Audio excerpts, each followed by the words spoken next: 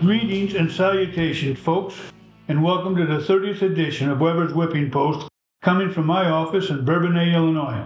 I'm Weber, and am delighted you took the time to listen to my podcast today. This episode is entitled No Longer United, It's the Banana Republic of America. Today, I'm going to talk about our Second Amendment, workers at McDonald's, Biden, of course, Hurricane Hillary, Little Rocket Man, and some other material before finishing up with my latest opinion piece. Hey, this episode comes to you from the George Ryan Jr. Insurance Company. You can depend on George Ryan's Insurance Company for nearly all your insurance needs, including in 14 different states. Whether homeowners, commercial, or auto, call the great folks at Ryan's Insurance at 815-936-0075 for a quote today. That is 815-936-0075. Or you can look them up at their website at www.grinsure.com. First, I'd like to ask again for listeners to email me with the one album you would want if you're stranded on a desert island. I only heard from one person, so please contact me with yours so we can see what kind of interest we have listening to this podcast. Pink Floyd's Dark Side of the Moon is tied with Beethoven's Sixth Pastoral, 1-1. The email is aweber1957@yahoo.com. Remember, there's 2 B's in Weber. So let's start with some good news. Our system worked as it should before the liberals took over. Seems Craig Anderson from Houston, Texas was in a bad mood on August the 14th when he went to Woody's Smokehouse in Centerville, Texas. He proceeded to harass several customers. Then the dumbass went to the bathroom and started assaulting an elderly male. Since I'm sort of considered an elderly male, I really liked where this story went from there. Enter a licensed gunman who witnessed the assault and tried to stop it. Anderson, the dumbass, knocked the gunman to the floor. Wrong move, moron. Unnamed gunman took out his gun and fired at dumbass twice. Dumbass was later found alongside the road with a large bobo to his right arm and was transported to the hospital. The only problem with this story is that they wasted money to transport Dumbass by helicopter to a hospital. I would have had him walk ahead of my squad car to be run over if he slowed down too much or fell. In another Texas incident 5 days later, 47-year-old Brian Schmidt was trespassing and snooping on someone else's property. Poor Brian had the great misfortune to run headlong into the property owner's gun. Schmidt was held at gunpoint until the sheriff arrived and properly arrested the would-be thief. Theft, stupidity, bullying, lying, and rudeness should hurt, folks. Speaking of rudeness and stupidity, we went to our grandson's football game Sunday to watch them play the Patriots from Manhattan. Having been an assistant coach of junior football for 7 years when our son played, I am really getting into watching my grandson. I have both my son's and grandson's first-year junior football helmets, autographed of course, sitting proudly here in my office. Our Bradley Lions won, by the way, and we were undefeated after 3 games. But that's not the stupid part. Afterwards, we went to McDonald's nearby for drinks. Okay, we wanted some french fries too. We're weak. The fast food joint has 2 drive-up windows, so naturally we pulled up in a lane that had a very young driver who was either texting or afraid to merge into one lane, adding another 10 minutes to our wait. Upon our turn to order, I had to repeat what we had selected 5 times. He also managed to screw up the order on his computer and had no idea how to fix it. This caused another delay while he went to get someone to reboot the computer. Then, when I got to the first window to pay, the young lady behind the window looked at us, then shut the pay window without the decency to say where she was going or when she would get back. We sat there a few minutes to see if she was returning, until finally we just pulled up to the now wide-open second window. I reported what happened and why I was paying at the wrong window to the 2 young ladies sandwiched tightly together in the drive-up window. Let me tell you, dumb looks were plentiful and free after I gave my report. Guess nobody ever told them they were incompetent before. The girl behind that window asked us 3 times if we wanted a drink carrier. And these people want to get $15 an hour for that type of service. You know, I really have to wonder if it's their fault, though. Somewhere, parents and teachers need to raise the children better. Well, it appears the noose is getting tighter around Joe Biden's scrawny neck. Now it comes from the Associated Press, of all places, that Biden and son Hunter used aliases and secret email addresses while Joe was vice president. So a reporter actually did his job and asked former White House press secretary Jake Tapper about the report. He defended the practice and claimed many senior administration officials had secret email addresses. He answered by saying, and I quote, "Let's be clear, this is a practice consistent with prior administrations of both parties." So what if both parties did it, Jake? It was sneaky and unethical by anyone that did it, particularly since we pay their damn salaries. If doing something just because other administrations did it, then someone tell Joe that prior administrations also jumped off a cliff. Fortunately, Oversight Chair James Comer is requesting unredacted emails from Biden while Vice President to and from his crackhead son related to Burisma, China, and Ukraine. They know that Biden was using aliases such as Robinware, Robert Peters, and JRB. In the process, they found that even Obama used a pseudonym in email correspondence with Hillary Clinton so as to bypass the system. Want to bet before this is all over, Obama gets drugged into Biden's escapades too? In other news that piss us all off about Biden, he's selling the building materials that were stacked along the border to build a wall between Mexico and the U.S. He's selling off steel through Ritchie Brothers Auctioneers, a goddamn Canadian company. He couldn't even use an American company to auction this stuff. Trump spent $15 billion on that material, but Biden has managed to get $154 million back. One has to wonder how much kickback Biden is getting from the sale of this material. Where did that $154 million that Biden collected go? Also consider the fact that when the next Republican is elected president, especially if it's Trump, they will more than likely restart the wall project and we will have to buy all those materials yet again. As Senator Tom Cotton said, leaving the border open to terrorists while selling border security materials at a loss is Biden economics in a nutshell. Did you hear about the nurse in Manchester, England, just found guilty of murdering 7 newborn babies in a hospital? This ghoul named Lucy Letby is now listed as the UK's most prolific serial child killer. In addition, she tried unsuccessfully to kill 6 other babies. When first arrested, she denied having anything to do with the murders. Later, when police were searching her home, they found a handwritten note that said, "I killed them on purpose because I'm not good enough to care for them. I am evil. I did this." She was sentenced to life in prison as Britain doesn't have a death penalty. Incredibly, she didn't appear at the sentencing either because she didn't have to. It just enables her to avoid the parents of the murdered babies. Britain is looking at changing that law now. Perhaps she should have been placed in a boxing ring, caged in with the fathers of those murdered babies. Seems like a better justice to me, but what do I know? I'm from Shabance. By the time you hear this podcast, Hurricane Hillary will have dumped on Southern California, Arizona, and Nevada, and then fizzled out. I looked into the history of hurricanes on the West Coast, as it is a once-in-a-lifetime event. Hillary was the first hurricane, later ruled a tropical storm, to hit Southern California in 84 years. The last one to hit the land of fruits and nuts was called El Cordonazo, and 93 people died. Downtown LA got 5.56 inches of rain that day, as compared to 1/10 for the entire hurricane season the year before. California has had 3 tropical storms since it became a state 173 years ago. Looks like Brownsville and Corpus Christi, Texas are up next to batten down the hatches. How would you have liked to have had the job to tell Vladimir Putin that the recent Russian lunar lander crashed and burned on the moon? It was Russia's first lunar mission in 47 years and failed spectacularly.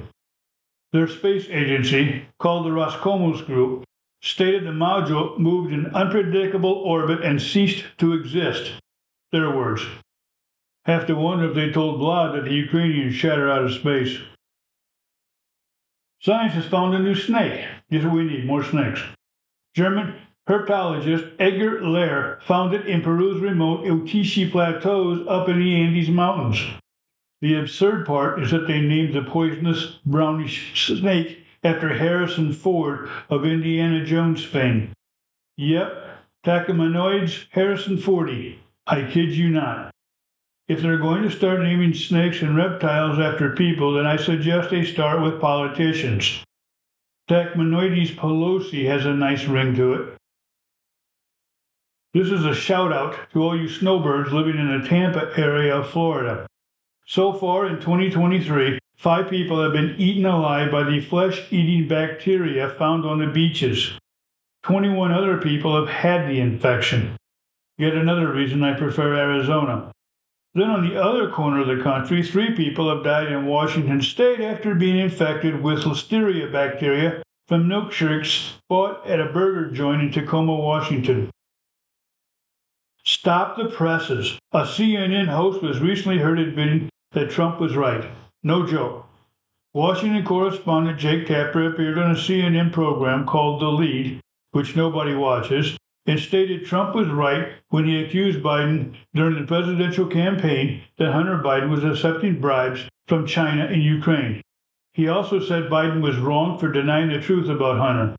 Hey, Jake, perhaps if you didn't have your head so far up your you-know-what, you might have reported more honestly during the presidential race, and we wouldn't be in the predicament we're all in now. Little Rocket Man, otherwise known as Kim Jong-un, the dictator of North Korea, has retitled himself.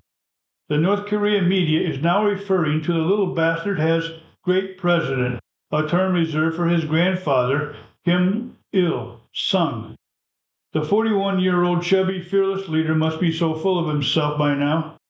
I got a name for him, but this is a PG-13 podcast. I didn't know this, but he is actually married and has 3 kids. So Billy Bush wants to buy back his family's old company from InBev, whom they sold the Anheuser-Busch company to in 2008. Awful white of you, Billy. Now that they have hemorrhaged money since the Mulvaney fiasco, and you're sitting on the billions they paid for it. Budweiser beer was first made by Adolphus Busch in 1876. They stayed afloat during Prohibition by selling ice cream. Between 1989 and 2008, they had sold off about 25% of the company, and then a group of investors from both Belgium and Brazil took over the company for $52 billion. This sort of explains why Billy is being all magnanimous now. He sees a bargain price to regain leadership of his company. Well, I hope he does buy it back and fires the entire marketing department and a few top notches of the brass. Then they bring back the famous Clydesdales.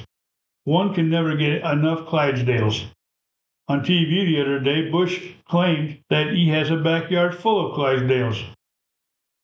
Speaking of fiascos, Target is starting to take the hit for their asinine woke marketing too after the criticism leveled over its Pride Month merchandise targeting children.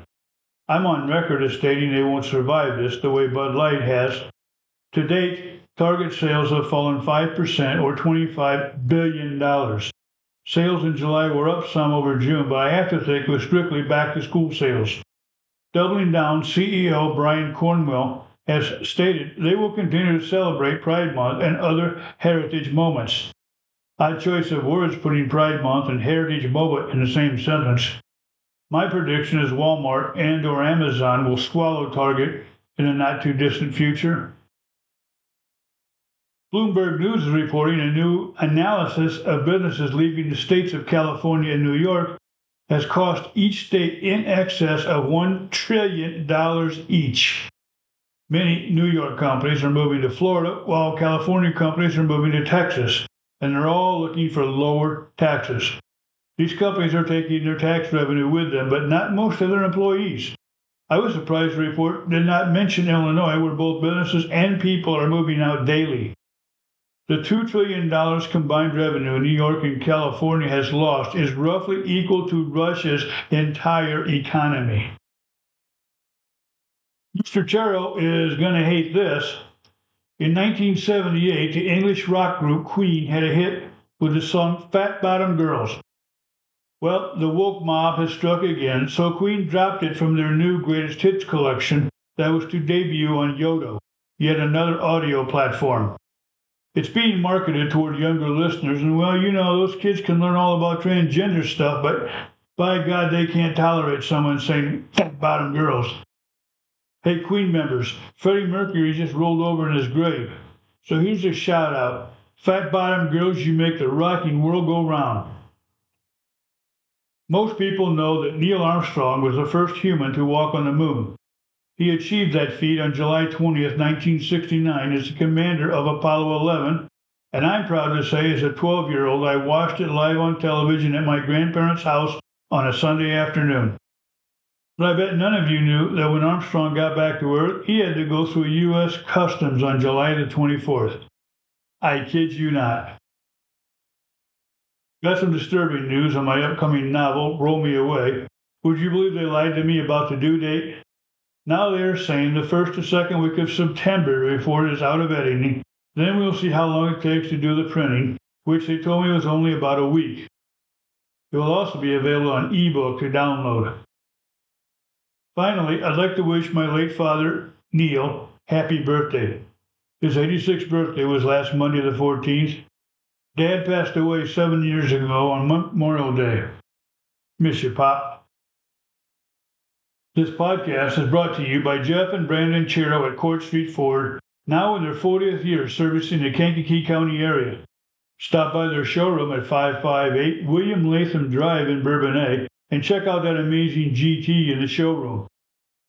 You can save up to $6,000 on a selection of Ford 150 pickups, which is what I drive. Court Street Ford is open from Monday through Saturday, offering new car and truck sales, pre-owned autos, and vehicle servicing.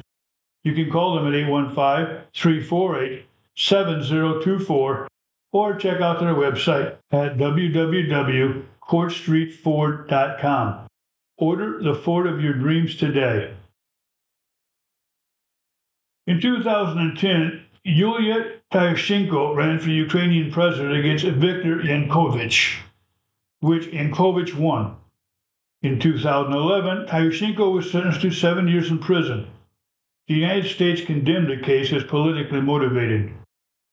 In 2003, Russian newspaper mogul Mikhail Khodorkovsky, who supported opposition to Russian President Vladimir Putin, was arrested and imprisoned for more than 10 years. Putin's actions led to the collapse of Khodorkovsky's businesses. U.S. officials accused Putin of abusing the legal system through selective prosecution. In 2007, Zimbabwean President Robert Mugabe arrested opposition leader Morgan Tsvangirai for holding political protest. Tsvangirai was beaten so badly he required blood transfusions. The U.S. strongly condemned the arrest and its harshness. During Donald Trump's run for president against Hillary Clinton, he made the empty threat to jail Clinton for past crimes. Yoni Applebaum, senior editor for the liberal rag The Atlantic, broke the headline, "Trump's promise to jail Clinton is a threat to American democracy." Consider past indignant reactions by the U.S. to these events in light of Trump's latest indictment by a Georgia grand jury on August the 14th. 13 new charges were leveled at Trump for alleged attempts to overturn the 2020 election results in Georgia. The charges include racketeering, conspiracy, false statements, and requesting a public official to violate an oath to office. The last charge is a knee slapper. When did it become illegal to ask questions? These additional charges bring the total number of charges to 91, all brought by Democrat district attorneys in large liberal cities. Fulton County, which is basically Atlanta, District Attorney Fannie Willis, the daughter of a Black Panther, is giving the defendants until August 25th to surrender. She made that statement Monday evening when announcing the charges, hours after the charges were leaked and up on the internet. Taking 2 years to put the charges together, she intends to try the case in 6 months, more than likely, so she can be the first prosecutor to put a former president on trial.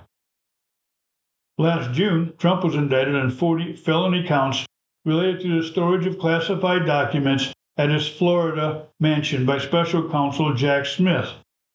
Ironically, Hillary Clinton stored documents in her New York home, Joe Biden in his Delaware home, and Mike Pence in his Indiana home, all without charges being brought against them. The suit against Trump even goes so far as to say the documents were stored haphazardly in a bathroom and shower. In today's system of justice in the U.S., that must be worse than Joe Biden's garage. Weeks later, Smith charged Trump with 4 counts for his alleged attempt to overturn the 2020 election, which led to the January 6th protest at the Capitol. These charges included conspiracy to obstruct Mike Pence from certifying the election of Joe Biden. Given what we know today about Biden, perhaps Pence should have listened to the president. Smith has his shorts in the water because Trump claimed election fraud.